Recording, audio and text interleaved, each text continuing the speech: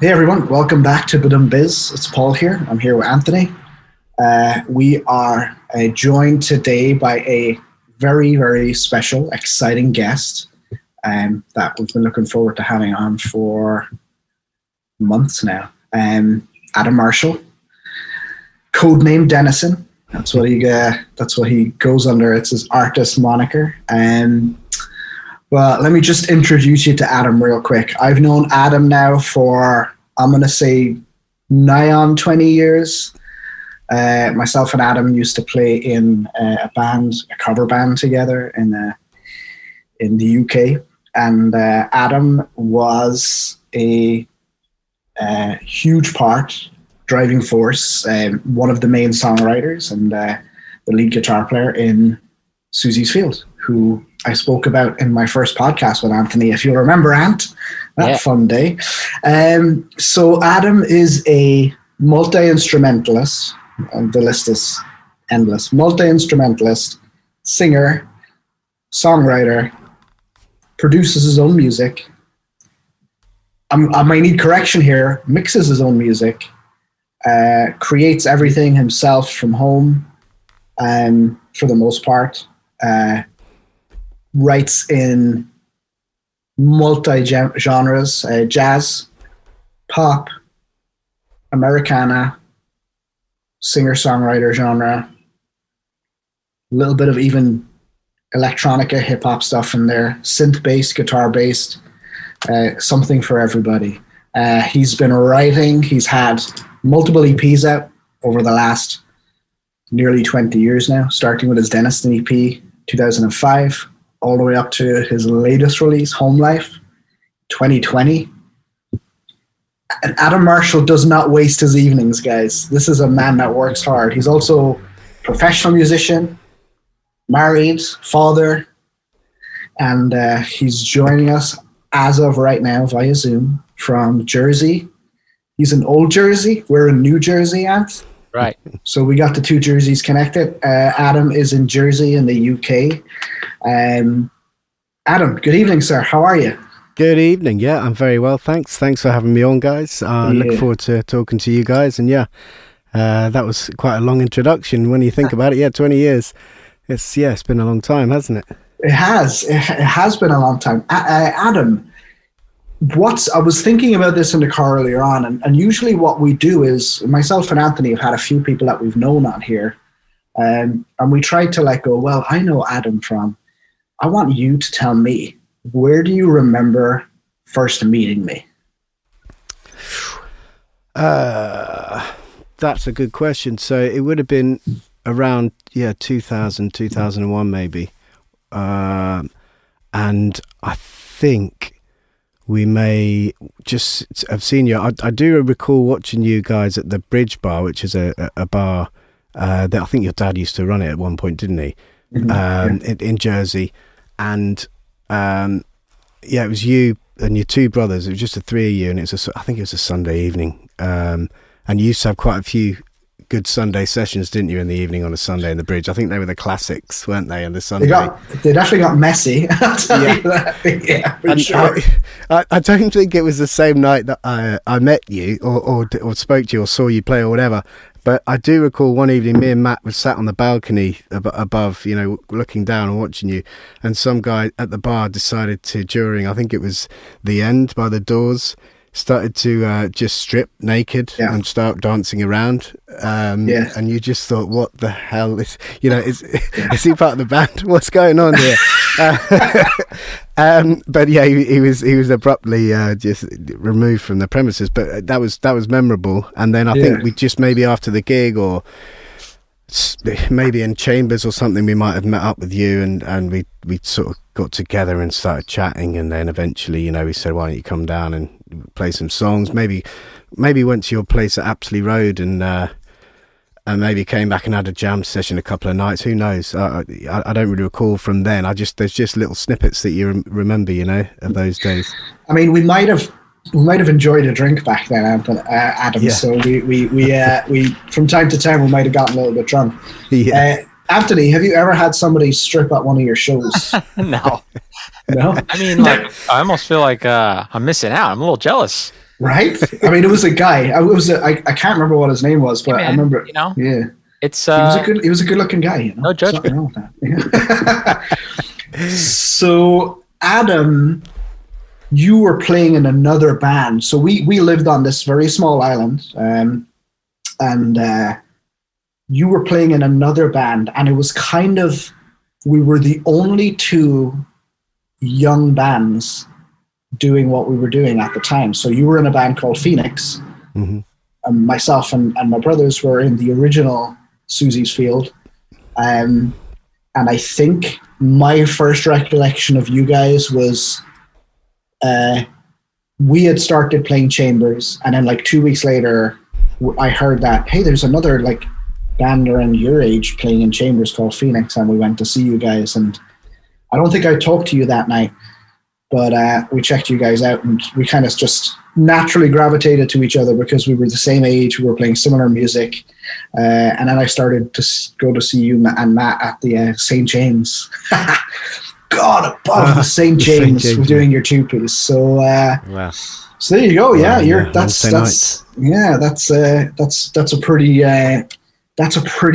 way back in the distant past, Anthony. That is like, we're talking standing stones and mists in the distance and like Celtic music playing. And but Paul and I, we've played hundreds, close to 1,000 gigs together. Is it similar with the two of you? You just have played together so much.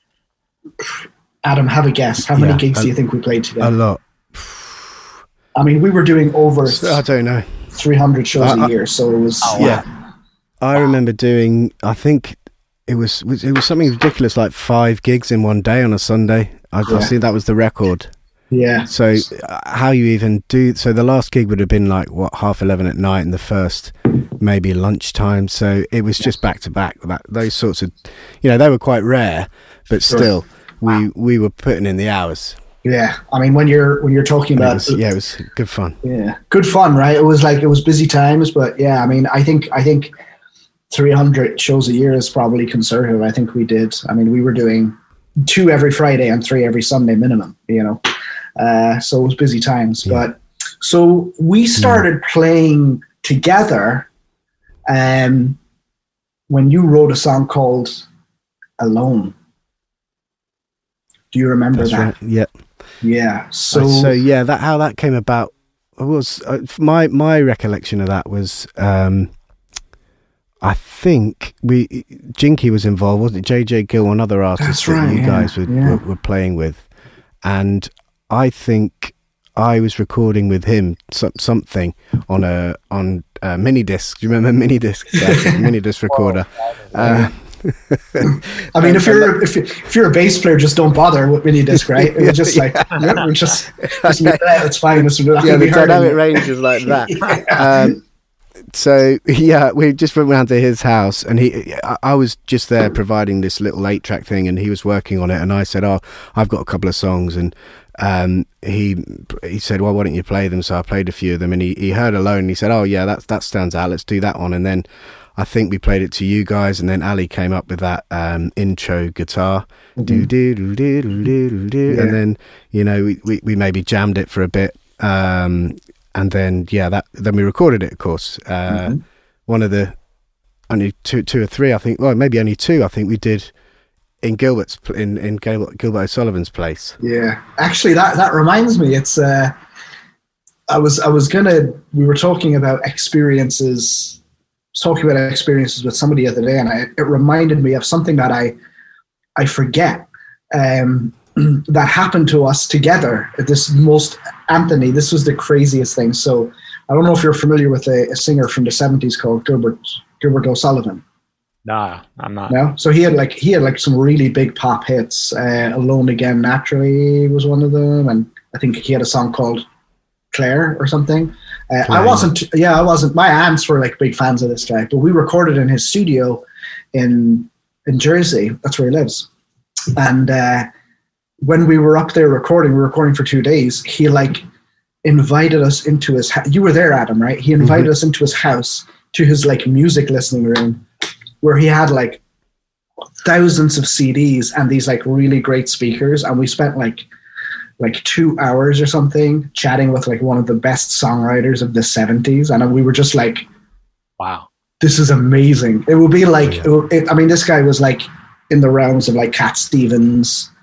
Gotcha. And like these kind of guys, like James Taylor, like a really like a songwriter.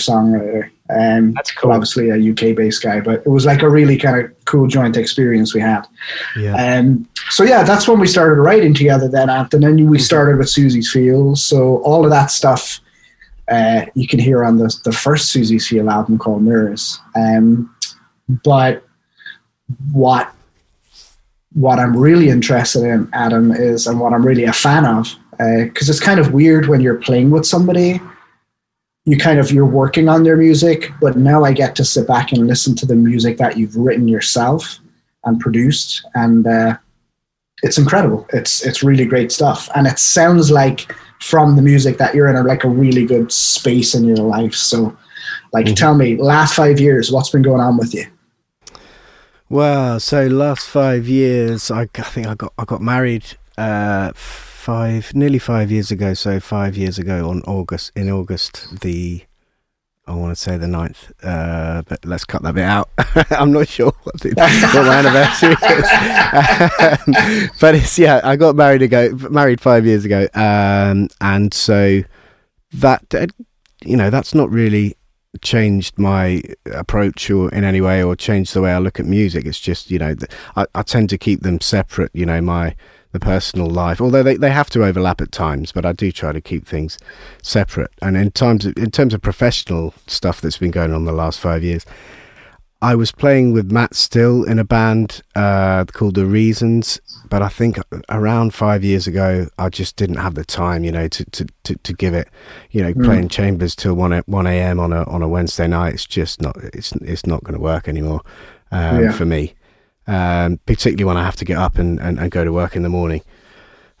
So I was playing bass there, quite busy doing functions, going to Guernsey, our sister island, as you know very well. And then that's when I started really spending a bit more money on equipment. Not that you need to spend money on equipment if you want to write nice songs and record them. I mean, it's not a necessity, but I did have the money to invest in good gear, and just maybe I think 5 years ago I focused more. So that's when I maybe released my first EP around 5 years ago, that I didn't record myself. Actually, I recorded it with another guy over here called Wilson Nash, who he is like the custodian of the Gilbert O'Sullivan studio now, and he also has his own equipment and stuff. So he produced Gilbert's latest record, actually, which was quite successful in the UK and I think in Ireland as well. He didn't produce it, sorry, he sort of engineered it. Ethan Johns produced it. Okay. Wow. All right. So so working with him was cool, but it just gave me an insight into how much it's moved on since we were doing it. When we started doing it with mini disc players, as I said earlier on, and 4 tracks and stuff, you couldn't really get much out of that sort of equipment, I don't think, in terms of releasing it. I mean, we did, but to take it to that next level, you had to go to a big studio with a big mixing desk like Gilbert's and spend money. Sure. Whereas now it's become so much easier. So around 5 years ago, I took the decision to invest in some equipment, such as you can see. I know this is a podcast, but you guys can see it, like the treatment on the walls. Okay, right. The speakers here that you can't see. And all there's some preamps there and stuff like that. And so, then after that first EP, I got the taste for it, and I started recording just one-off singles for a while, for maybe a couple of years, possibly. Which is good. Recording singles, it sort of focuses the mind, so you can whittle away at a song that you think's cool and you like the vibe of it, but then you get to record it and you think, well, I don't really want to spend too much time on this because it's just not a single. When you hear a single, sure, even if it's your own song, I think you can be objective enough I can anyway, to say, that's not a single. No one wants to listen to that again and again. It's just not very exciting, or it's not going to connect with many people because it's too personal to me or whatever. Sure.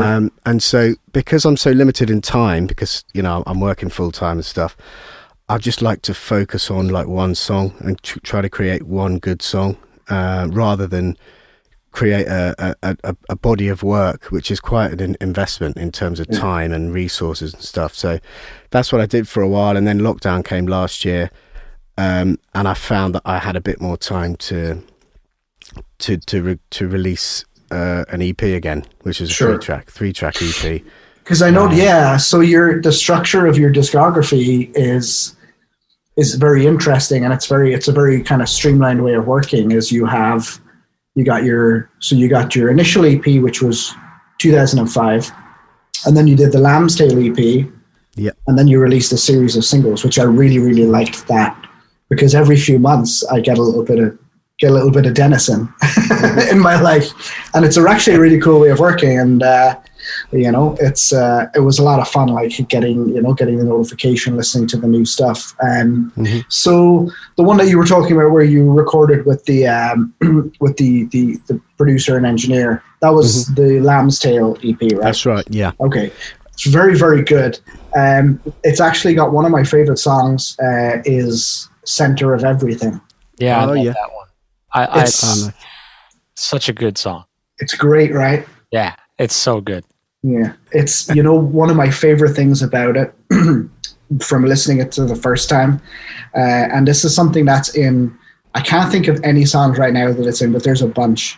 You have a beautiful, so the chords are great. It sounds very deep lyrically, but then after the first chorus, you have this or the second chorus, you have this piano part, which is playing this beautiful riff, but there's like the second half of the piano riff, there's this anchor note.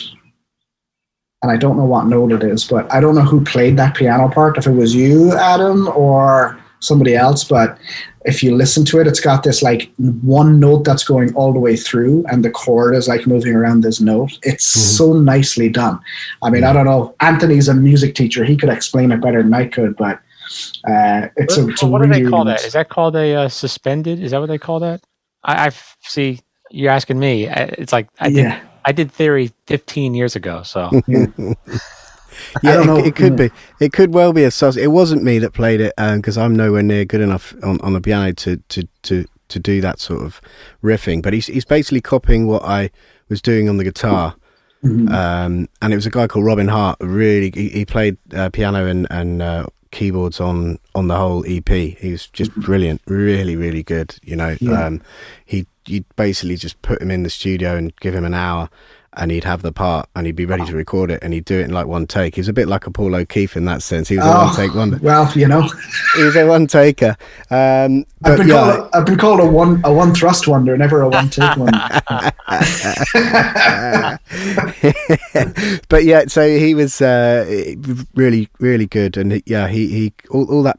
I think if you give the opportunity to someone who's a good musician to play on your record, you just say, this is the song, play a part. I'm not going to tell you what to play. You play what you feel, what you hear.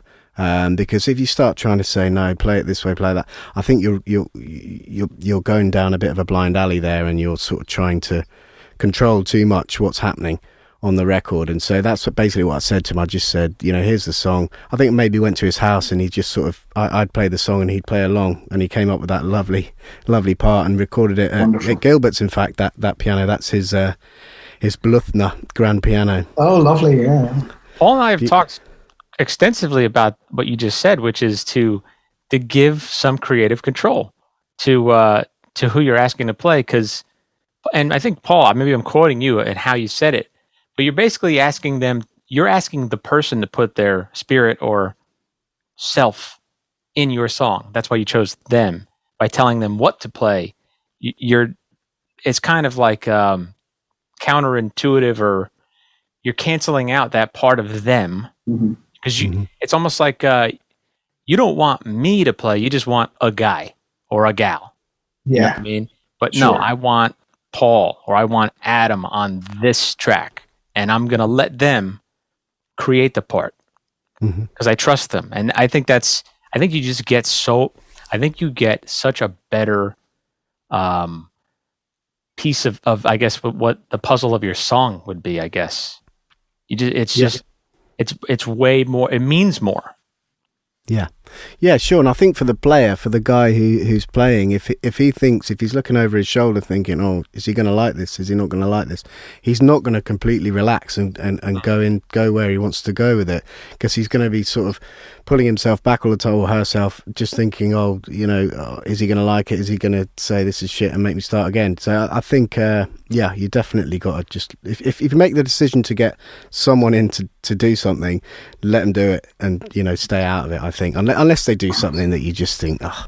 Yeah. But then you question why you made the decision to get them in the first place. You know what I mean? That's the thing, isn't it, Adam? And I'm sure Anthony will agree that if you hire a session musician to come in and play on your music, and they're not playing something that you like, that's actually on you for hiring them. Like, you shouldn't be blaming them, because if you buy a tin of paint and it goes on the wall and you don't like the color now, even though you liked it in the store, it's on you. I mean, you've made that decision to get it. So it's cool and refreshing to hear that. And I think a lot of songwriters are like that, but sometimes you come across people who are like, they'll hire somebody or they'll ask somebody to do something, and then they'll be like, no, I want you to do it exactly like this. So plus you're also getting, something that I've always wondered about humans is like, is what I see as orange the same as you see as orange? Like, and I think that's a very interesting thing with session musicians and songwriting, is you're getting that other person's perspective. Like, does it taste the same to that person as it does to me? And it's, when you translate that onto music, you're basically saying to somebody, here's my song. How do you see it? How do you feel it? That's a wonderful thing to allow somebody to do, Yeah. Yeah. Sure. Awesome. Have you guys, I don't write songs. I don't write lyrics. I've never written a full song like that. I've helped complete other people's songs. So I don't really know what this is like, which is why I'm asking. In the beginning, is there a time before you learn what we were just talking about, this lesson of give away the control, trust the musician? Did you ever have moments of being too precious with creating the song? Or that's a tricky one. So I don't think so. If I've written a song and I like the lyric and I like the chord sequence, so effectively the publishing, if I like the the bit that you find in the book, the chord book, if I like those bits, all the other stuff on top that you put as part of the recording process, I think that is, I'm quite open to that sort of stuff. The cherry on the top. I'm quite happy with people coming in, and I might not necessarily like it when I first hear it, but again, it's one of those things. I think as soon as you like the sentiment or the lyric or the feeling that it's giving you, I don't think it matters too much what other people put on top. It can only add to it, basically, is what I'm trying to say. Unless it's a poorly performed part, or there's a buzz on the whatever. There's something that the execution of what they're trying to give to the song is not worked somehow, and then you just go back and do it again, because that's sort of an objective thing. It's not really what they're playing; it's the way they played it. So so to me, I don't think, in answer to your question, I'm not too precious with it, really. And the older I get, the less precious I become, even with the lyric now. And if someone said to me, I don't like that rhyme, it's just it's so trite, it's so cheesy, I'll change it, because I'd probably agree.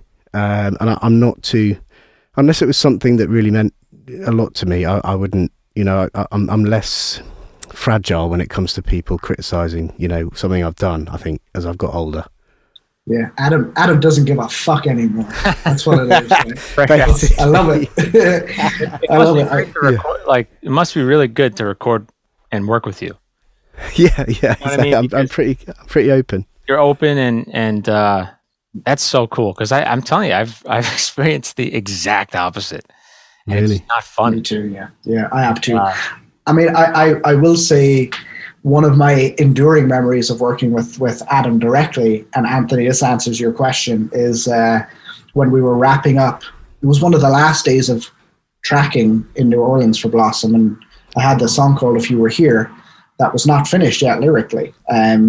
We had everything else, but we hadn't finished the lyrics. And I don't know if you remember it the same way I do, Adam, but I was struggling. I've always struggled lyrically, and Adam sat down with me in the studio and we finished writing the lyrics for that song. And I think it ended up being a very good and interesting song lyrically. And that's what working with you, that's what my memory of working with you is, Adam. Very open, easy, collaborative. I don't think I've ever seen you be precious about anything, precious to the point of damaging to your music. And that was a really cool collaborative experience for me, because that was a co-write. That was a complete 50-50 co-write. That If You Were Here lyrically, it was really interesting to work like that, with you. It was cool. Yeah, I do remember that, actually. I think, but that was an interesting whole experience, that, because there was such high pressure getting it all done in whatever it was, 10 days, a whole album. And I sat in the live room, and we just ran through it. And I think it was Ali's idea to sort of reference the songs, each song, sure, in the actual song itself. Song titles, which is a really interesting idea. And those sorts of things, when it's working, and someone comes up with an idea like that, it just gets you. It just gives you direction. And it doesn't always work like that. I mean, of course, we would have had times where it's just a struggle, and you just think the song's rubbish and you want to throw it away. So those sorts of times you just got to take a step back and just say, we'll come back to it another day, leave it. Sure. Don't try and force those things, because if they're not coming naturally, it's a difficult balance, because it's so easy to say, it's not working, forget it. I'll leave it.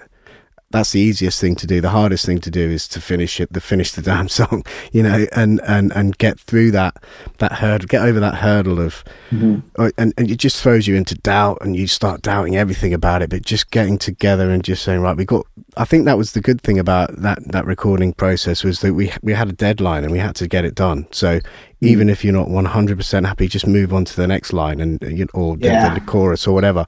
You got to keep the momentum going, because you got 5 guys who need their parts done and everything. Yeah, you're totally right. That was a pressure cooker, like 10 days and six days live tracking. We were there for 10 days total. In August in New Orleans, one of the hottest places in the world. Yeah, literally the hairiest person in the world was with us as well. Matt, we've spoken about this at length. So bringing it back a little bit. So first off, the one thing that I am very, very interested in hearing from you is, obviously we're here in the US, myself and Anthony.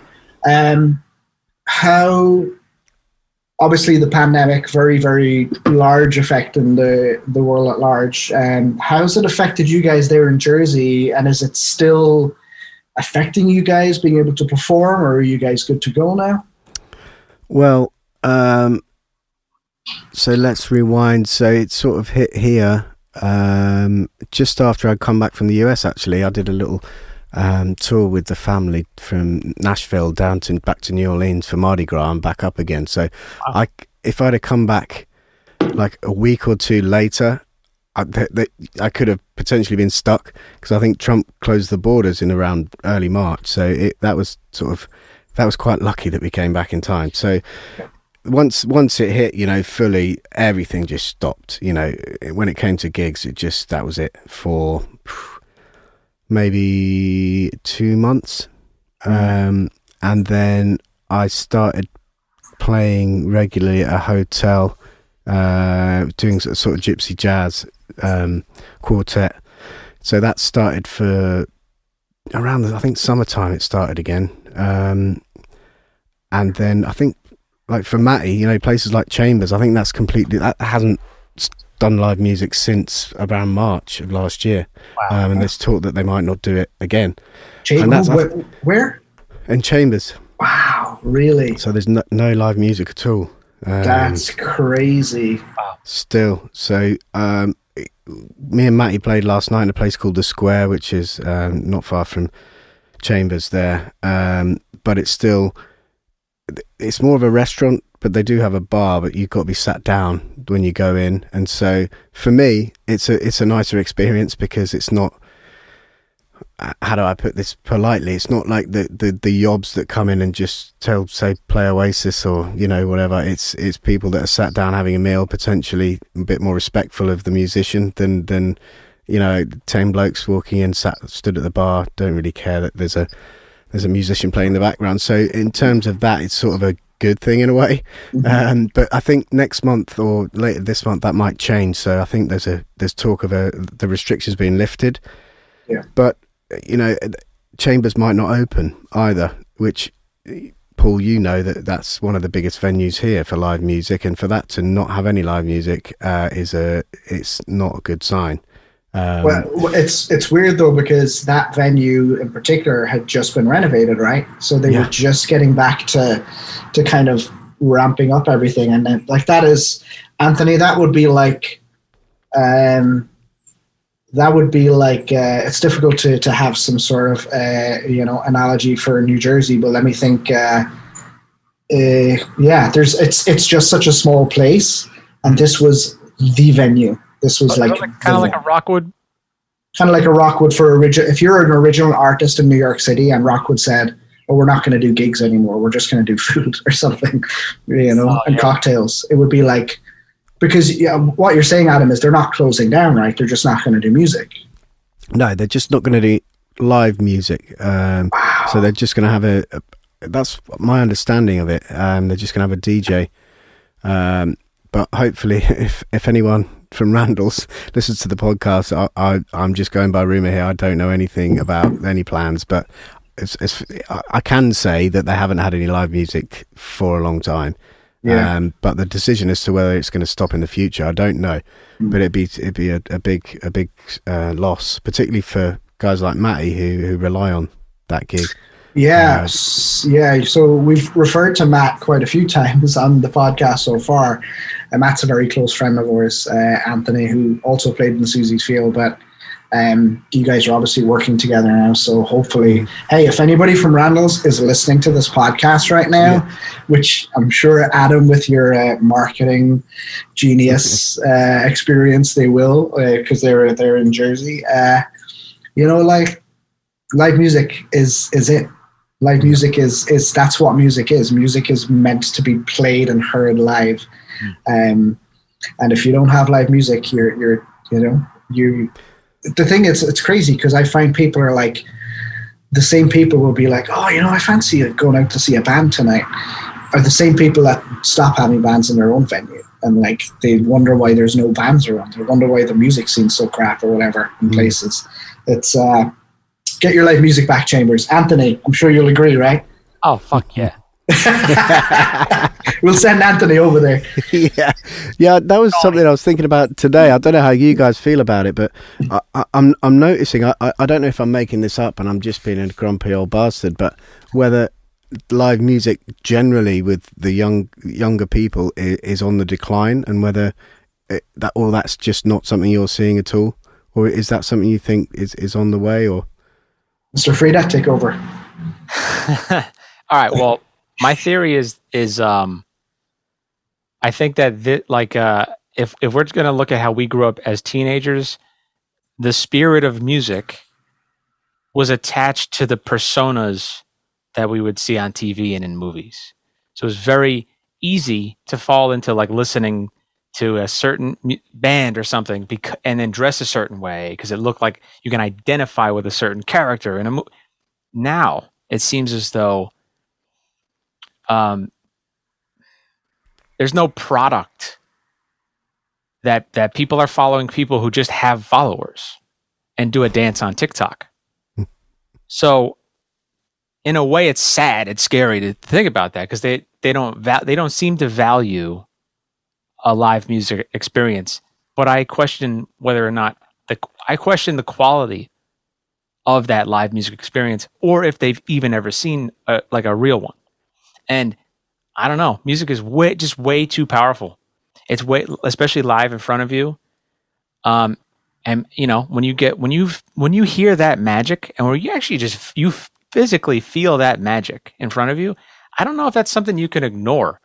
After being exposed to it. So I think, we just got to keep fighting to get on stage. Like good musicians need to fight for stage time, and just keep playing and play.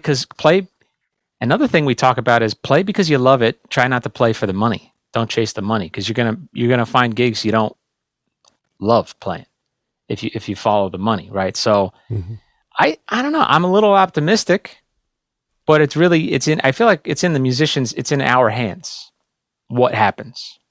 That's just my opinion though. But and I don't even know if I made sense what I was talking about with this younger generation. But it's how fucking crazy is it to think like we used to idolize an actor or an actress or a rock star, you know what I mean? Pop star. These people, they worship somebody with 9 million followers who just has like a 30-second video on a TikTok or Instagram. It's wild to me. Yeah, it's pretty wild. It's I think I think young people nowadays, people that are obviously younger than us, I think they have more access now. They have more access, so they've gained that. They have more access. Musical instruments are cheaper. Recording equipment is more accessible and readily available. But they're suffering because of what you're saying, Anthony. It's instant. It's the age of instant gratification. Yeah. It's the age of you don't need to actually do anything. All you have to do is do something for 30 seconds that will distract people. And, like when one of the most successful videos on the internet is a cat pretending to play the keyboard, that's when you know that we're in trouble. But, and I think what it comes down to is I think you have to separate original music from just people going out and playing other people's songs. And right. I think that's where like original music and focusing on original music is where the future is. And that's something that cannot be ignored, is good songwriting and good creation, good art, Mm-hmm. Right. Yeah, sure. And so, what I'm getting from it as well is, there's a big fight for attention, because I read a stat the other day on Spotify or something that there's something ridiculous, like 40,000 songs uploaded to Spotify every day. I mean, that is just absolutely insane. Yeah. It's so easy nowadays to record the songs and get them out there to the world. They're accessible via the streaming platforms quite easily. But so you're fighting for the attention to get people to listen to it. But what happened to the guys? I think Dave Grohl's done a film about it. The guys that rehearse in the garage and just try and get really good at their instruments, and then go out on the road and just do gig after gig, a bit like we did, Paulie, gig after gig, and trying to get noticed that way, rather than the social media platform, which is contrived in itself, because you're sharing pieces of yourself and trying to look a certain way or whatever, and doing videos and 30-second clips, and you get influencers, and you're just trying to get followers and likes and clicks and whatever. What do you reckon that there is still an appetite for that with the younger guys to just learn their instruments, go out and play gigs, or are the gigs simply drying up that they just think it's easier to do it from their bedroom via a streaming platform? I don't know. It's just where that's going to end up. What do you think about that, Anthony? Coming from the point of view of somebody that teaches young musicians. It's all about exposure. I had a drum student that came in and was pretty proficient, and because he was listening to the Beach Boys and watching videos and picking up just by looking, just by watching and listening. Mm-hmm. And he loved the Beach Boys, but that's one of those things where it doesn't mean he never heard anything else. He just, when he saw and heard the Beach Boys music, something lit him up in his brain, like, oh, I love this. They sat him down behind a kit. And then there we go. And then eventually he's the Beatles, and we're learning Come Together, and he's like, "Oh my God, I could play this." So it's really about exposure, and you have to ignore. You know what? A big problem is ageism. I think ageism plays a part in this. So like, why would there, like, the thing of, why would I listen to the older generation's music? This is my generation's music. So there's an ownership, but shouldn't be like, it really shouldn't be like that at all. It should be, is there a thing, do the Irish have songs that all generations know? Yeah, I mean, we have, you have your classic songs that, and they're all, funnily enough, myself and Anthony, Adam, met through playing in a wedding band.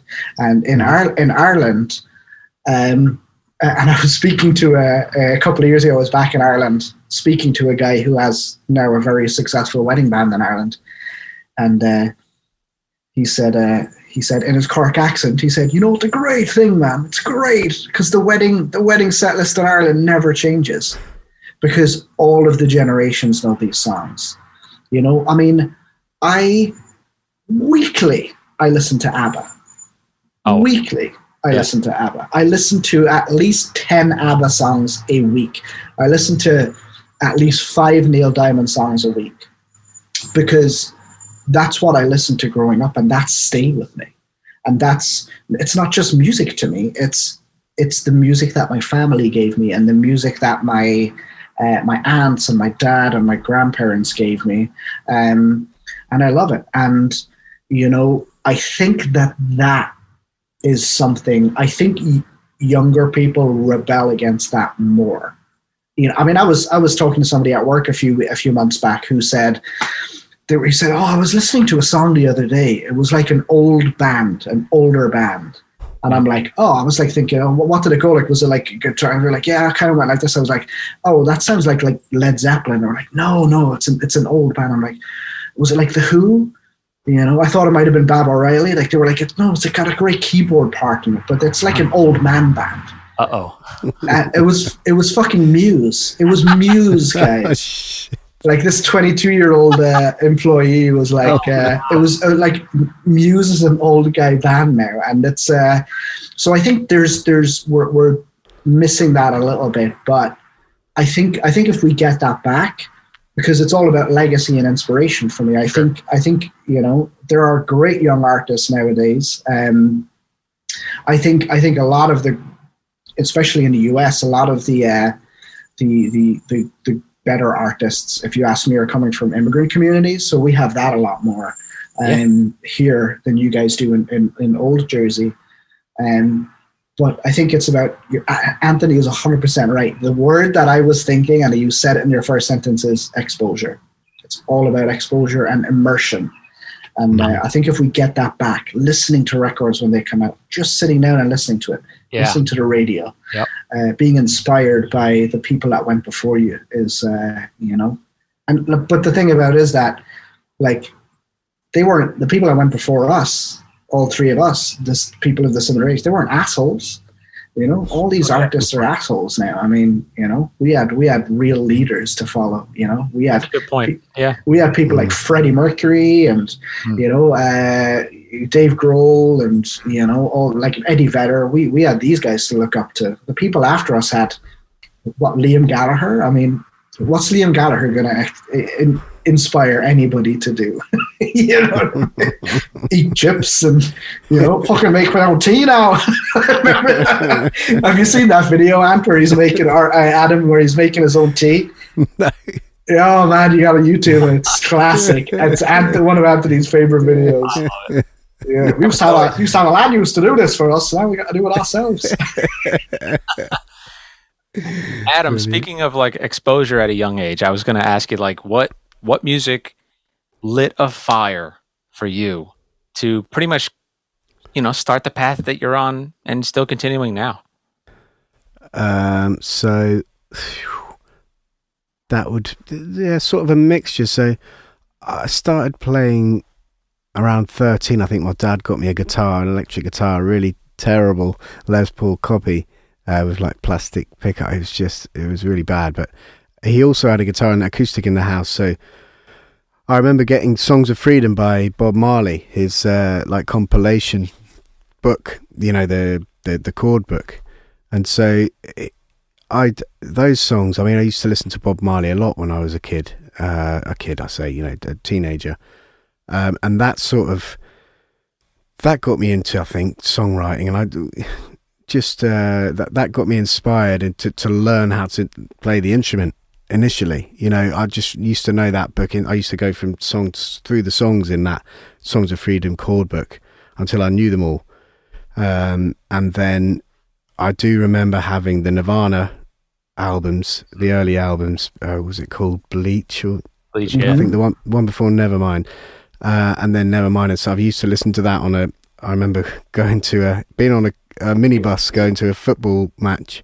I was playing football and having it in my earphones, and we were sharing it, listening to it. And it was just like this. What is this stuff? It's amazing. It's so energetic, you know.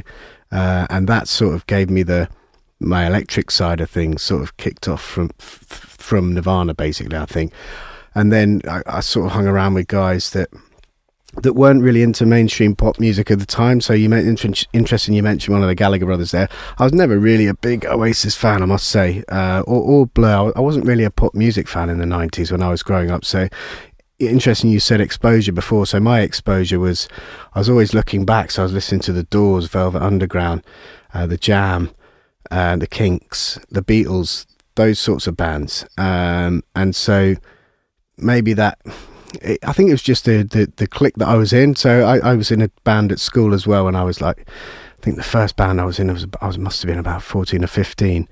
And we used to do Velvet Underground, and I think we used to do The End as well, like we did in Susie's, I think, for a while. And it went down terribly when we did it, when I was a teenager, you know, because people were like, what's this? Why aren't you playing Oasis, or why aren't you doing this or that?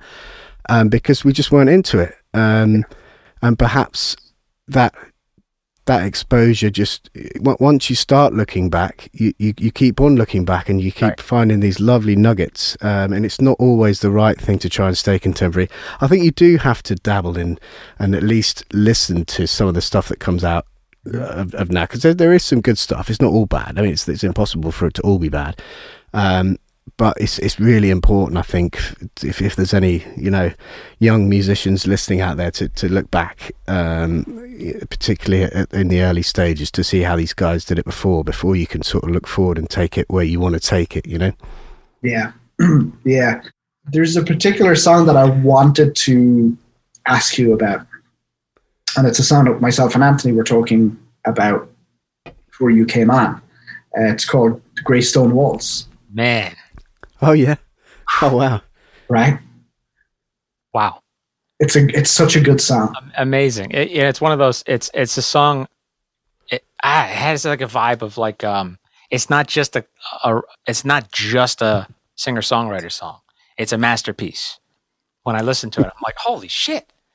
It's so deep. There's I don't know enough about it, but I know that there's so much behind the lyrics, and I can hear even in the arrangement of the song. There's something deep to that. Springtime wonder, rolling on, Greystone, open the door. You won't be living in fear anymore. Greystone, open the door. You won't be living in fear.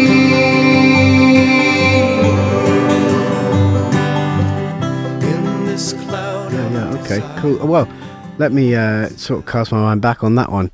So that's from the first EP. So I recorded that with you guys were on that one, I think, weren't you, doing the BVs? That's right. I seem to remember I recorded that all at home on an early sort of version of a hard disc recorder that Frank Torsney lent me. Sure. And I think it was an 8-track thing. So I seem to remember that the three of you guys sang it together, didn't you, into one microphone? Mm-hmm. I might be wrong there, but I have memories of that. And in terms of the theme of the song, so yeah, sorry, let me get back to the song itself, not the circumstances around the recording of it. So that came from there was a story in a newspaper, I think, that I was reading, and it was about an old guy who lived alone in England somewhere, I think it was, and he was so terrorised by kids who thought he was just, putting stuff through his letterbox. Just whenever he'd come out of the house, there used to be people shouting at him just because he was a recluse. There was clearly rumours about him as to whatever he was or wasn't, and he basically killed himself because he just couldn't take the strain of just people judging all the time for absolutely no reason. All he wanted to do was just live in his house and live a normal life, but because he perhaps wasn't socially gifted or didn't want to engage with anyone, there was suspicion surrounding him, and he just got all this hatred directed at him, and I just thought it was just such a tragic story, and I couldn't believe it. And so that was where that came from. And it's strange sometimes how a song just from a story you happen to read from picking up a newspaper, gets recorded and goes on to an album that you did 15 years ago and you'd forgotten about it. It's just the first time I've ever thought about that. But yeah, it was from a story I read in a newspaper in summary, that song. Wow, man. That's crazy. I mean, that's the part of music or creating music. It's hard for me to, I don't know how you do that. How you take a story and then just start forming. And then what comes first? Is it a melody? Is it an idea of a phrase or something like that? Does it change? Yeah. So that would, in that instance, it's probably, it's always music first for me. It's always vibe, I'll start. At the time I was playing a lot of acoustic guitar, so it would have been, I was in a sort of Nick Drake mindset. And so it was strummy acoustic guitars, and the 3/4 time gave it the waltz, thing, the waltz name. Yeah. And then Greystone. I don't even think that was his name, the guy's name. I don't know where Greystone came from. It was just one of those things that you make up. Sure, it's quite easy to do with names and stuff. But I think for me it's always a sound or a sequence, or it was probably just that boom diddle diddle dun dun dun diddle diddle dun. That's just where I went with it, and it just came from there. And then I always hear harmonies. I just can't leave it alone with the harmonies. I don't think I've ever written a song and recorded a song that just has me singing one vocal line. Right. There has to be more. There has to be others. I either double it, or there's an underlying harmony, or on that one I just went for it and I said, come on boys, let's just throw some big harmonies on this one. Yeah, it was good. It was fun. I remember recording it, and I'm just hearing about what it was about now, so it just makes, I'm going to go right after I think we should, at this stage, boom, you're listening to Greystone Waltz right now. Yeah, we'll pop it in so that people can hear what it's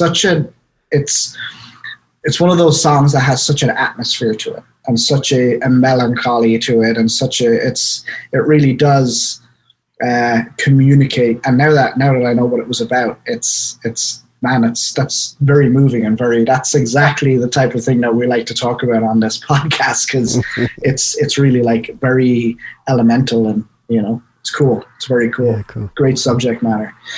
Yeah, and then on that same EP, you also had a song called Molly, which is not about drugs, guys. I don't know if you guys call it Molly. I guess is it ecstasy, Anthony? I don't know. It's a form of it, apparently. Okay, so they call ecstasy Molly here, Adam. Okay. It's not about those things. If I'm correct, and I'm going to need this explained to me, because I've given various people a listen to this song. It's based on a character from Animal Farm. That's it. Yeah. Okay. Right. So yes, it's a horse in Animal Farm,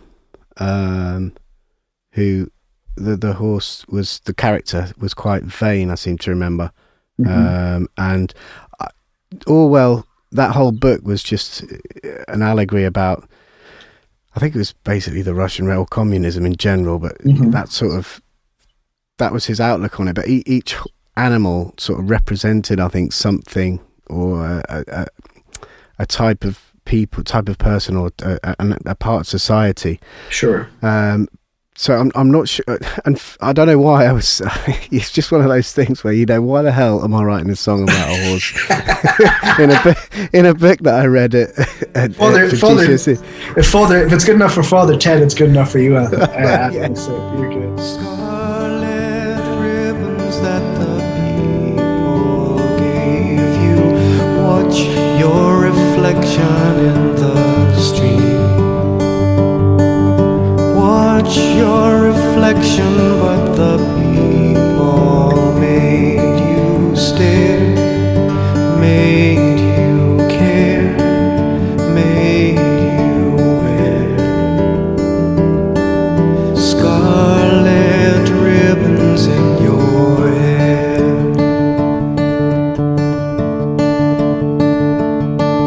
Sweet is the sugar in your heart. Exactly, but I mean, so it's interesting that the two songs you picked on are both from stories, or one a real life story and one a book, but that just sort of came together really nicely, the way, because you're sort of standing on the shoulders of giants there. You're working from things that have already been written in a book, so you're just developing it. So it's really sort of fertile ground there, for writing, because you're not just plucking stuff out of thin air. You're not plucking feelings. You're really you're writing about something that's there. And is real. So and that was just started from me messing about with that sort of the picking thing, where I'm sort of double hitting the D string with my thumb and then my fingers. So two fingers are hitting so the index finger and middle finger are hitting the D string and G string at the same time. Okay. And then in between you hit the D string with the thumb. And so that sort of weird, again, it's a sort of throwback to Nick Drake, sort of right fingerstyle acoustic guitar vibe. Sure. And I'd have just been playing that for hours, just thinking about melodies and stuff. And then I'd have read the book, or I don't know why. I must have been reading the book at the time. I can't think why that suddenly come up. And then, you get that theme and just bang, away you go.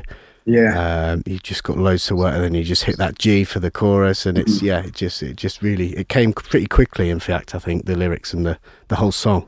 So here's what you did basically. You, in a EP containing 4 tracks, you wrote 2 completely different songs. One based on a very, very real situation in like somebody's life in the news, and then you wrote a song about.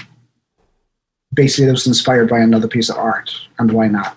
That shows a lot of range, and that shows that you're not afraid to.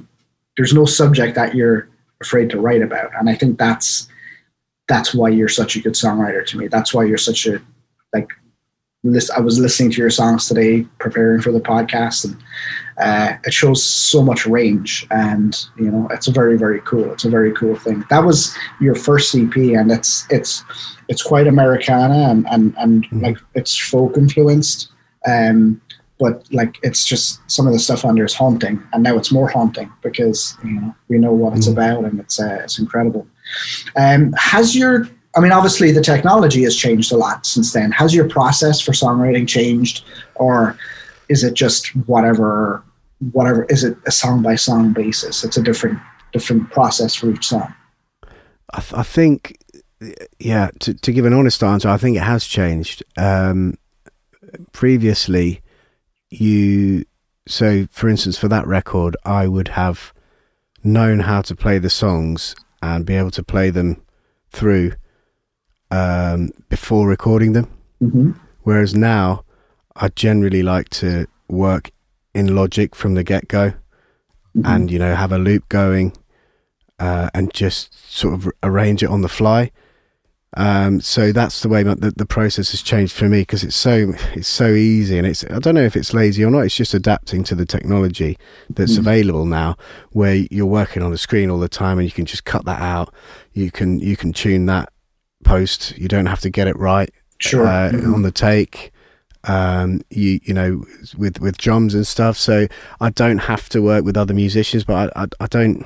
That's something that I don't like at the moment. I'm pretty much doing everything myself, and I miss the fact that it used to be I'd play the song to other people in a room, and we'd all hear the song and put our own little bit on it, and you know there'll be live drums. I haven't worked with live drums since that the Lamb's Tail EP. Wow. All the other, it's all been processed drums, Wow. which is easy because it's on Logic. You've got that drummer thing that I've used, or I've got electronic drums or whatever. But there's no human element to it, and that's what I miss. So that song that's programmed drums? Yeah. So it's the drummer thing. I mean, it sounds real. App. It does sound so fucking real. Wow. It does good. When we leave in this place, hungry and running this race. But when we feel this pace, you grind to a stop. Even if you run away, you can take it with you when you go. Please don't know. Even if you run away, you can take it with you when you go. Please don't know. Please don't. It sounds really, really good, but it's just not quite the same. And just for me, recording live drums, it's impossible in this room. And to record them properly and get them done and mixed right, it's difficult. It's hard.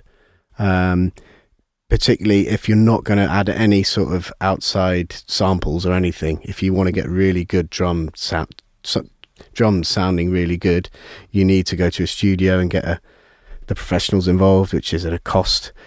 And you know, streaming, you're not going to make any money out of this, so you're trying to limit your costs. So unfortunately, that was one of the things that I had to sacrifice.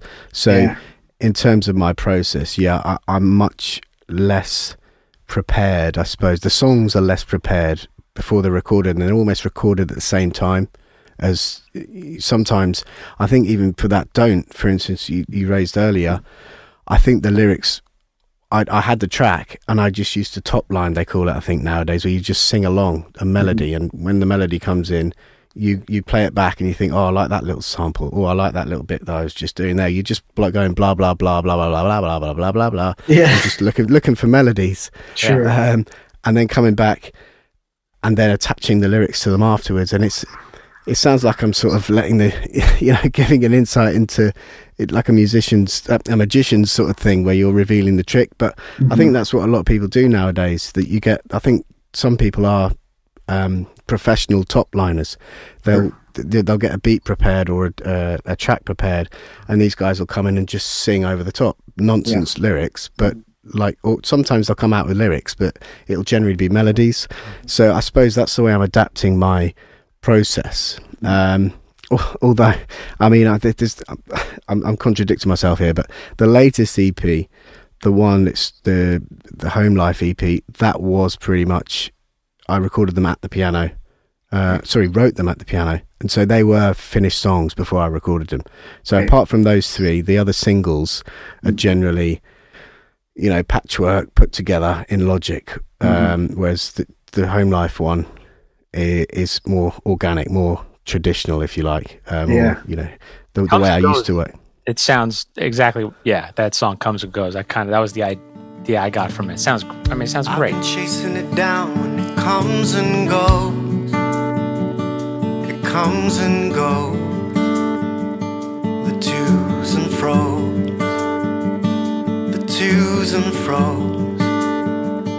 The things you know will get you where you wanna go.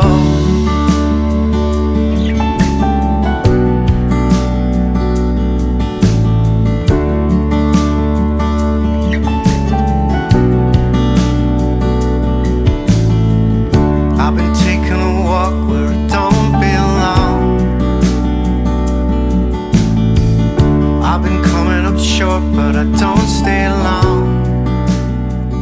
I don't stay long. Sounds great, yeah. It sounds amazing. And obviously, Home Life as well. You got a guest vocalist at the start of the song Home Life.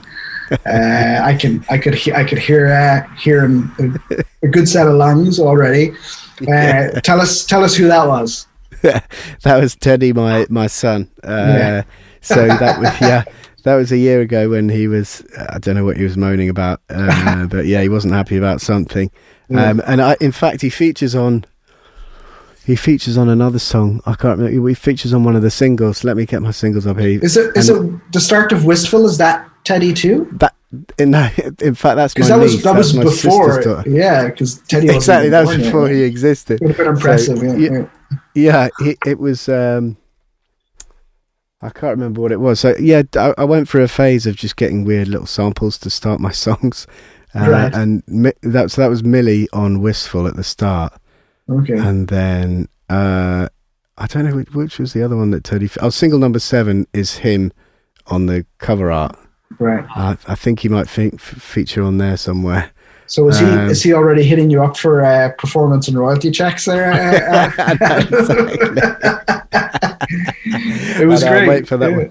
It's great. I mean, it's great that you're at a stage in your life where you're inviting that into your music and you're sharing it with people, and the artwork is very it's very positive and very, and we've all experienced this at various times of our life, that you weren't always there. Like, you weren't always in that pause. Like, none of us are always 100% in that headspace. And, it's good it's really nice to listen to this music, having known you for as long as I've known you, having seen the things that you've gone through, the things that we've gone through together. And it's a very cool kind of positive. It's got a really heartwarming, happy ending, which is kind of nice, Yeah. You're the guy that we destroyed a bollard in Paris with, and we've been through a lot of. Anthony knows that story, and been through a lot together. So it's very cool to hear the culmination of your life come out in music. It's great. Yeah, it's awesome. I think if you're gonna share your art, your music with the world, mm-hmm. I don't mind sort of sharing my son. There's a little snippet of me and Gemma talking about Teddy. We didn't know why he was crying. Blah, blah. I don't mind sharing that, because I'm sharing way more than that in the lyrics mm-hmm. to some of the songs than just me chatting at home or whatever, or putting a picture of my son on the artwork. I mean, I don't need to be coy about this. I can share pretty much anything with whoever wants to listen. I'm not I'm not trying to hide anything. That's so cool. One day he's gonna be like, see this? That's me. yeah. It's gonna be playing it for all the girls at school, That's me singing in the background there. That's awesome. Yeah. Adam, I gotta compliment your guitar playing, because as a drummer, I'm always looking for a pocket or a groove, and it's kind of a curse. I'm always looking for a groove to settle into when I listen to music. Mm-hmm. And I think it was Molly. Pretty much every song I heard from you that had a finger picking guitar, dude, your rhythm is smooth, man. What a pocket. And I always love that if because as a drummer, I always want to serve the song. When mm-hmm. when somebody is playing the guitar and then accompanying themselves singing with the guitar, and the rhythm is so good, I almost feel like I don't need to touch this. And mm-hmm. I think that's something I always look for when I'm in a vibe of like, I can go for something more easy listening, deeper today. So yeah, man, that hit the spot. Cool, nice one, thank you. Yeah, and it's talking about rhythmic playing. I don't really. Me and Matt play. I play acoustic guitar generally now when we do the gigs. I only really do 2-piece gigs with Matt, but I also play bass now. That's pretty much my predominant instrument at the moment, and it has been for the last 4 or 5 years. So I really enjoy playing bass now. I never used to play it very much because why would you when Paul's around? But I'm starting to get into it a lot more, and you know, I'm into the rhythmic side of things. So you have to have a good.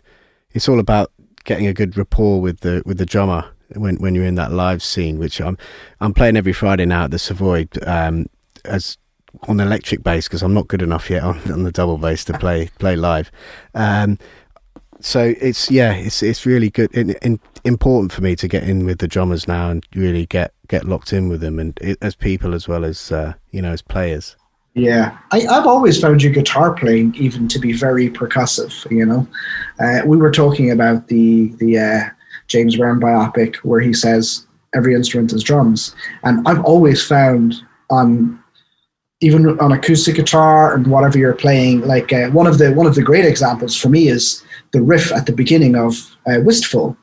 It's very rhythmic. It's creating a kind of rhythm of it on its own, even though the drums are very kind of 50s, it's really cool. Yeah. That guitar is creating a rhythm of its own, and some of the other examples, I mean, even on Susie's Field stuff, on Ghosts, very rhythmic guitar playing, very groove, very pocket.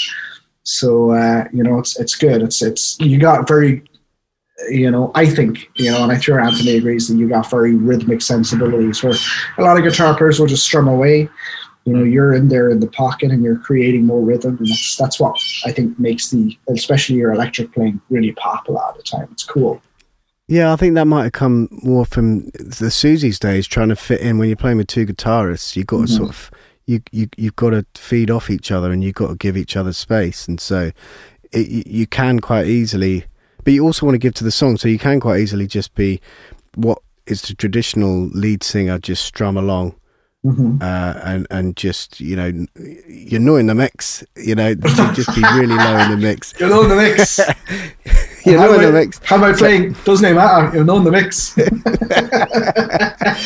So, yeah, you'd be that sort of guitarist, but because we were swapping vocals, you and also the cover songs we were playing, we also had to find parts, didn't we, to adapt to songs that didn't naturally have two guitars in them. So I think that's maybe where that sort of rhythmic playing came from. Why my electric guitar playing is more rhythmic than it is, leady or strummy or. Yeah, I did a gig a couple of weeks ago, 3 weeks ago maybe, and it was the first gig in a long, long time where I played with two guitar players. It's been years. I don't know. It's just in everything I've done here so far. Like a lot of the work I do even now is no guitar player, just a piano player and a drummer. But it's very difficult to. It must be very difficult as in a two guitar player setting to. I mean, it's easy for myself and Anthony. You're always, unless you're in Chicory or something, you're always gonna just have one drummer, one bass player. It's easy, but as a guitar player, like just finding those spaces and the guitar player that you're trying to fit in around in Susie's Field was Ali, who was a very, very rhythmic guitar player, very, full sounding, a lot of heavier sounds. So it was interesting, but your parts were super appropriate, and it was always throw it up in the mix and it was easy, Yeah, exactly. Cool. So as a music fan, and we've started asking people this, you're also a movie fan. So Anthony, I'm going to let you into a little bit of Adam Marshall trivia here. This guy is a bit of a James Bond buff. Oh, nice. Yeah. So I got to ask you something. I don't think there's a single movie franchise in history where it couples the movie with music, because, of course, at the beginning of every Bond movie, there is a Bond song. Mm-hmm.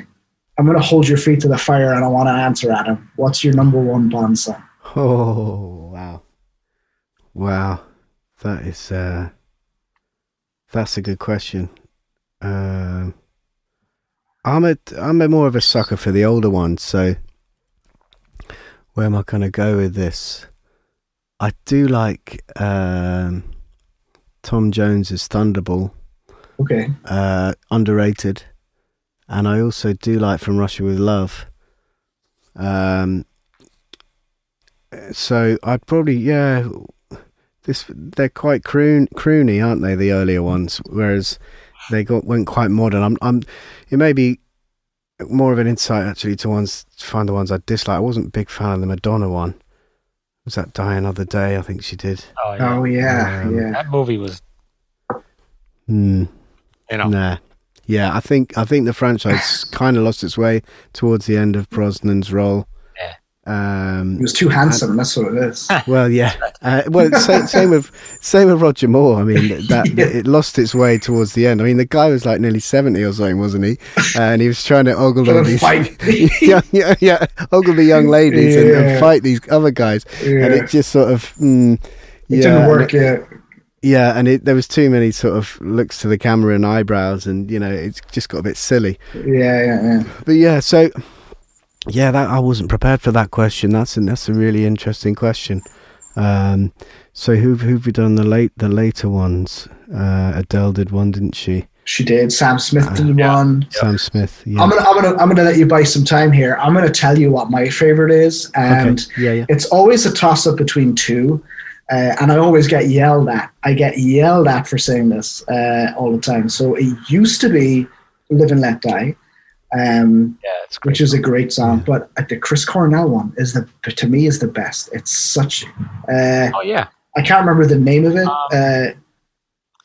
but was it Casino Royale? Casino Royale was the movie. I think it was. Or You'll Know My Name or something like that was the name of the song. But what a great the strings, the sound of his voice. Actually. What a great song. Great track. And my least favorite was the Jack White Alicia Keys. That was terrible. Oh, yeah. Bad movie, bad song. Yeah. What was that? Quantum of Solace? That's right. Yes, I think it was. Which was apparently the first ever Bond sequel. But it didn't. It went right from the Casino Royale movie to that one, right? Yeah. I feel like all the Daniel Craig ones are a little sequential. A little bit, yeah. Yeah, they are quite serious. Since and you like the older Bond movies, because I've watched them, and here in the States, it would be every Thanksgiving. There would be a marathon, and I would always watch them. So and you're like, oh, who are all the Bonds? And Roger Moore, Sean Connery. There was this guy, Timothy Dalton, who maybe was in 2 of the movies, and I had like a DVD box set when I was a teenager, and I was just watching one after the other.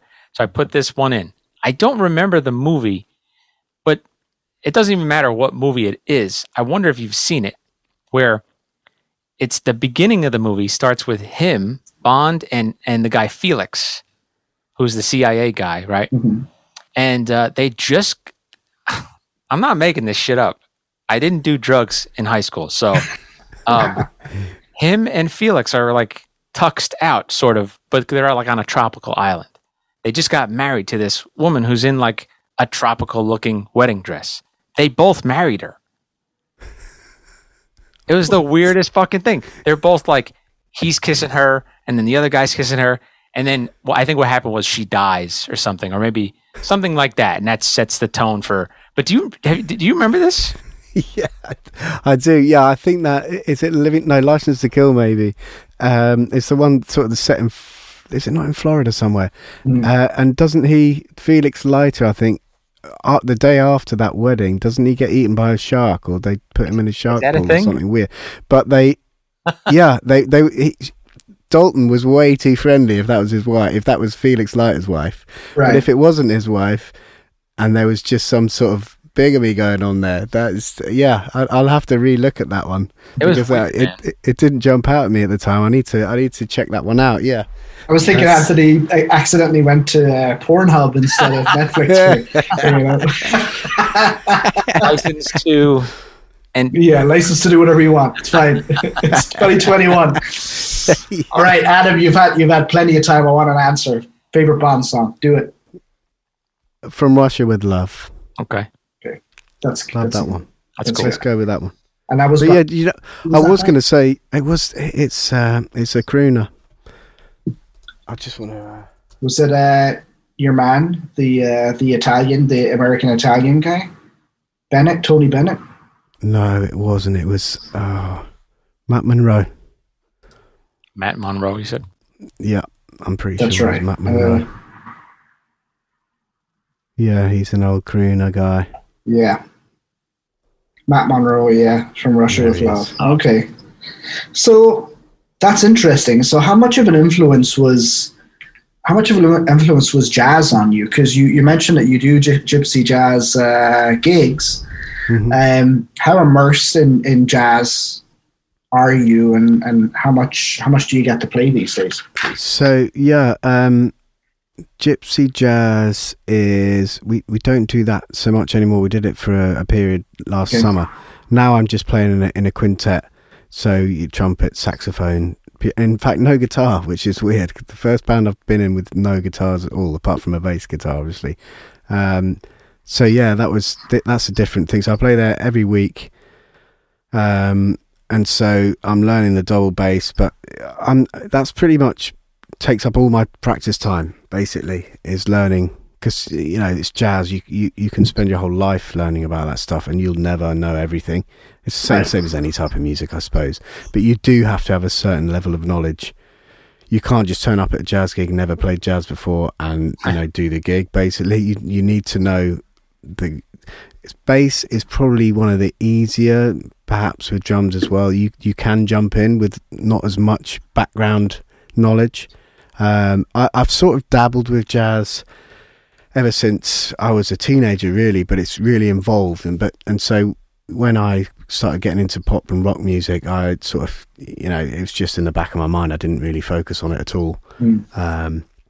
Whereas now it's like 50-50 between the pop gigs I do with Matty and the jazz gigs I do every week. And we're doing some functions, I think, in the summer. And so, yeah, it's hard, basically. It's really hard. A lot of it. And you've got to put the hours in. You've got to practice, or you're just going to get nowhere. But there's so many resources now to help you in that regard. Like with YouTube, I spend most of my day on YouTube looking at just. Not so much. I mean, this is a tip that I think I'd give to any musician. I'll probably give it to my son when he's old enough, if he wants to start learning an instrument. You can get the best teacher in the world, and parents tend to want to send their children to lessons and say you've got to go to a lesson to learn. I'd sort of disagree. I think there's a few things you need to know in terms of technique. Particularly, I can only speak for myself for guitar, but you've just got to do the hours yourself. A teacher can't make you practice. You're not going to get anywhere unless you practice. And I know you, Paulie, spent years when you were younger, listening to the radio and just playing bass and just playing bass and just playing bass and playing it again. And that's what you got to do. And it's interesting for me at a later time in my life to learn a new instrument like the double bass and realizing, it's not necessarily, you don't need lessons, you just need to practice loads, and you're not going to get better very quickly. It's you've got to look at it in months, perhaps years, not, I'm not very good and I've been doing it for 6 weeks, so I'm going to give it up. It's way longer than that. Try six years and you might be or at least 6 months, practicing every day, and you might get to a certain level. And I think that's a really important thing that I've learned and I've sort of experienced in the last, I've only been playing it 6 months. So I'm nowhere near good enough to gig it yet, but I will be, I think, within another 6 months. But that's playing every day, and you just there's no substitute for that. You just got to put the hours in, improve. Yeah, constant listening too, and imitation. Yeah, exactly. Yeah, I think the musicians that learn the fastest are really good listeners. I think. That's cool though. That's cool that you're taking on. So different than writing songs. It's so different. Yeah. It's just a completely different animal. It's cool that you're doing it at this age as well. You're 41 at? Yeah. It's very, because so many musicians just be like, no, I've learned all I need to learn. It's growth. You're growing. You're still growing as a musician, and you're still realizing here's a new staircase to climb, and it's and it is, speaking as a bass player that's dabbled in double bass. And I know you remember my toothpick that I used to have. Yeah. I did a little bit. It is a different instrument. I mean, you could be a very proficient electric bass player, and as soon as you get on the upright, it's a very physical. The physicality of it is different. The timbre is different. The the way you got to approach, and then of course you're learning it in the context of jazz, which is, I mean, the most complex form of music that you can come across, and it's sure. Yeah, it's great. I mean, you must be enjoying it, right? You must be loving it. Absolutely. I mean, it's I think the reason that I've gone for it is because I have so many transferable skills. You know, it's not as if I don't play any other instruments and I'm just learning double bass as my first instrument. I think you can definitely bring a load over from the electric bass and a load over from the guitar, but it's still very different. There's a technique that you need to learn. There's no shortcuts to that. Absolutely. But it's not like starting from scratch. I think that's the reason I've gone for it, is because I'm sort of almost there. Yeah. The jump up is not as high as, say, learning to play piano in a jazz band. That'd take ages, years. So yeah, I think I'm really enjoying it. You know, my fingers were in bits for the first few weeks. Like you're getting blisters on parts of your finger that you never use on the electric bass, because you're putting them in a different position. It's just weird. And you know, the thumb, that muscle there, that by your thumb, that having, you know, holding your hand for that long, you forget. You used to get it when you started playing guitar, but I hadn't got it for ages, because it's just the neck's so fat on it, and the strings are so thick. You know what I used to find when I played upright was this, holding your hand up for that long. Yeah. Wow. Yeah. It's just like you can't do it for that long. I mean, it's crazy. It is. It's so much more physical. Yeah. I did actually take it down to a gig once, and I played 2 songs, and I was just sweating. And as soon as I sat down and played the electric, it just completely dried up after like 1 song, and I was back to normal. You just forget. You don't know what you're doing, but you're doing something more physical than you are when you're playing down here. It's like being with a large woman.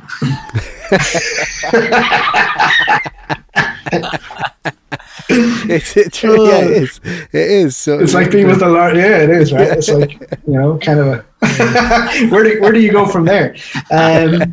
So now you're talking about playing upright bass. You do have we can see here, listeners, we are looking at Adam's studio, and we've got some instruments in there, and front and center there's the double bass. Tell us about this particular instrument that you got behind you. Yeah, so this is made in, I think it's Budapest. Wow. By a guy, a luthier out there who, it's all obviously handmade, hand-carved solid wood, with like a little fisherman pickup at the bottom and a lovely bridge, and it's yours for £12,000. My God, in heaven. Which is what, $15,000 or something. Which to have behind me, I try not to think about it too much. Yeah. You move your chair around very carefully. Yeah. No, exactly. Teddy's not allowed anywhere near this room. Oh my goodness, right? Yeah. So yeah, but I mean, it's really well made. So I mean, you've got to do something really stupid to, he says, touch wood, to do some serious damage to it. You've got to do, you know, like those where they start jumping on top of it and stuff. The rockabilly, the rockabilly guys. Yeah, I wouldn't be doing that. Not with this bad boy. Spinning it around, you know. Yeah, exactly. Yeah, you don't really want to be doing that with this. So yeah, it's just it is nice to play, but I haven't really got anything to compare it to. So I've ordered one, which is a laminate one made in China that's arriving soon, I think. But it's been set up by a guy in the UK. And hopefully I'll get it in the next couple of weeks, but be interested to compare the two. I mean, I know that it's not going to be as nice to play as that, because it can't be. It just can't be, you know. Oh my God, but I'm hoping it's still playable, and then at least that way I can get that thing out of my house and, you know, not have to worry. It would just be stressful to have that in the house. You know? It's just crazy. Well, I can't imagine spending that on like an acoustic, any other instrument. Can you? Like, how can you spend that amount of money on any instrument? I don't think I've my car and my house. That's it. That's all I've spent that on. Yeah. Yeah. And you just take this thing to gigs and stuff, and you put it in a little bag and just cart it around. It's just like, wow. It's unbelievable watching the New York City jazz musicians, bass players, with a fucking wheel. Oh, yeah. Like a tire at the bottom of it, wheeling through the subways. I mean, it's amazing. It's boom, amazing. Boom, down the steps. Yeah. And I would be freaking out because the amount of people you're going to bump into and shit like that. It's wild. Yeah. It's wild. Yeah. I know. Yeah, I haven't even thought about that. How do you get around? Do you put it in the back of your? Do you have a truck? So no, I've got a smart car, unfortunately, so it definitely won't fit in there. So strapped to the roof. I do have access to like a little bit. Do you remember my little yellow van I had, Paulie? I've got one similar to that white one that I can borrow now and again, so it fits in the back of that comfortably. But as I say, I don't take it to gigs. Because I don't have a vehicle that can, and B, because I'm not good enough yet. Right. But I will be, hopefully. I'm confident in the next few months I'll be able to maybe do half a set or something. Cool, man. At least give it a whirl. That's awesome. That's really awesome that you have that right there in that room. I also see a couple of Martin guitars here. We had the conversation with Gerald Edward last week about Martin versus Taylor. So are you a guy, you have no Taylors in your house? No Taylors allowed? No, I wouldn't have them in the ass. Oh, no. wait, there you go. You don't have any Taylors. No, I'm a Martin man. I don't really know why. I've nothing against Taylors, to be honest. I know a couple of. You remember Charlie, don't you? He's a big into Taylors. So I've got an OM orchestra model there, and then the Martin D35 at the back, which is like a dreadnought. Yeah. Now, did you go to the? Do I remember you saying you went to the factory for one of those, or did you make it to the factory? No, I wish I could have gone to the factory because it's right by you. It's not far from your place, is it? It's about 30 minutes from me. Yeah, it's right at Nazareth Fence. I actually I bought a guitar from a factory. Did you? Oh. I didn't buy a nice guitar from the factory. I bought a cheap guitar from the factory, but it's from the factory. Yeah, sure. And they've got like a little museum in there, and like the guitar that I bought, they were like, "Oh, what guitar would you like?" I was like, "It was one of the less expensive orchestra models. It was a Sapili body and top, and it's a lovely guitar, and I still play it from time to time. But they go back and they get it from the line. They literally, here's a guitar, here's one we just made. Like you can smell the glue on it and everything. And it's got like Martin. I use Martin retro strings, the nickel ones. And it's got a new set of those on it, and it's. But I'm the same. I mean, and Gerald last week was the same, and he was like, no Taylors.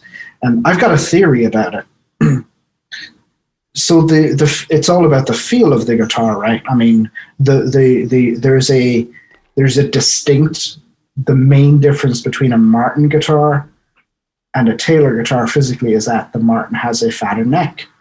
The Taylor has like it's more narrow at the nut where the head stock joins the neck. And I just think it's because Martin players have girthier dicks. It's got to be, right? What do you think? Gertie Wunder. I got to have a Gertie Wunder. So you can, hopefully Charlie will listen to this. Hopefully Charlie listens to this podcast and his wife doesn't. So. It's a good theory. It needs some further investigation, I think. Yeah. I think we'll. I think we're just going to leave that one there. Yeah, let's leave it. Let's leave it there. But it's kind of a phenomenon, though, isn't it? Because we were talking about this with Gerald last week, and it's like, like I've had. I mean, my main bass now is I use two basses. I use a Music Man, and I use a Warwick. I have no problem having a Music Man and a Warwick. I would have no problem using a Music Man and having a Fender on the stand next to me. But we simply will not have a Martin and a Taylor. No, it's crazy. It's true, isn't it? It's such a cult thing. It's crazy. Yeah, you guys are crazy. I don't know even what you're talking about. Right? Yeah. Got the drummer over here. So, like, what's next musically for you, and then what's next in life? I mean, are you going to just are you going to continue self-producing? Is there anything in the works right now that we can look forward to? So, well, yeah, I'm always writing. You know, whether it's ready to be released or not, I'll work on projects, and if I think it's good enough, I'll put it out there. But I've got hundreds of projects that I didn't feel were worth sharing with anyone. So I just keep them to myself, or I didn't feel they needed any more work. I just thought I'd leave it there. That's not really, it's not as I thought it was going to be, so you just move on. So yeah, I'll continue as I am, getting ideas down. A lot of my spare time now is obviously taken up learning that thing over there, so it's difficult, and that's my only barrier now is time to do any of this stuff, because I work during the day. Mm-hmm. And the gigs are coming back, and I've got Teddy, and I've got other things going on, so it's really hard now to just have the time to really dedicate to writing and recording, because I love it, but it's time consuming. Sure. It's hard.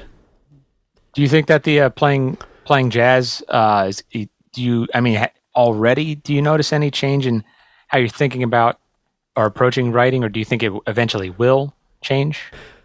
Yeah, so I'll give you an example. The song Feel It Coming, so that's like a chord sequence intro, and it's basically just inversions of a G major 7 just going up the neck, and that's the shapes that I use on the electric guitar, gypsy jazz chord voicings, and so that's a perfect example of exactly that. I would not have used that chord sequence 12 months ago or 24 months ago, because I wouldn't have known those voicings.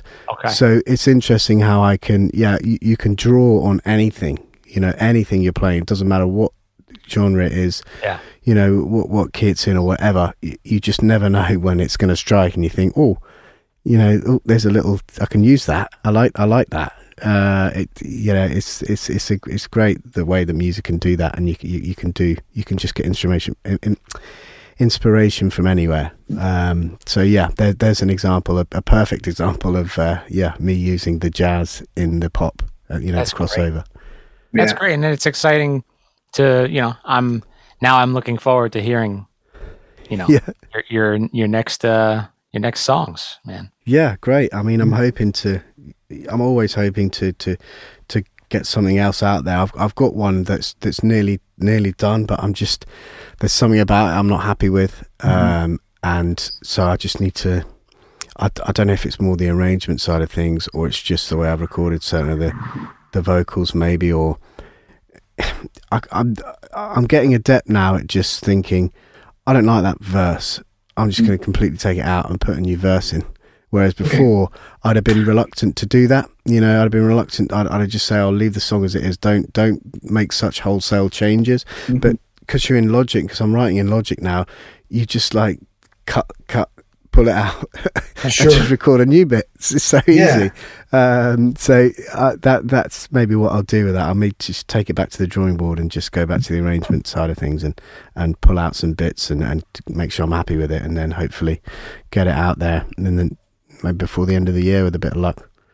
Yeah, it's weird because you do, like you said earlier on, you get less precious about your songwriting, your art as you get older, and it's kind of, you get more relaxed and you tend to enjoy it more. But sorry, Anthony, what did you have there? No, I was just going to say, the way that you're using Logic, it sounds like you've found a way to make writing work within your time constraint, and just because of your life. I think that's great, actually. I think that's helpful for anybody listening who's a songwriter. It's really helpful to hear, is that, and I think any musician, instrumentalist specifically, I think you should learn a DAW, how to navigate it, how to use recording software. You should learn how to hook up an interface to your device. Yeah. And I think, Adam, you're a great example of that. You're doing all of this stuff from home yourself, and I'm sure when you started doing it, it didn't come to you right away. Same with me when I started about 5 years ago, I think maybe 5 or 6 years ago, recording drums. Yeah, it's like I didn't know what an EQ band did. I had no, you just fuck around until I like that. Now can I remember what I did to get, yeah, and getting into that space where you're like, the only rule is there's no rules. I mean, I know it's a bit of a cliche, but if it sounds good to you, it means it's right. That's right. Yeah. And that's the most important thing. And, it's awesome.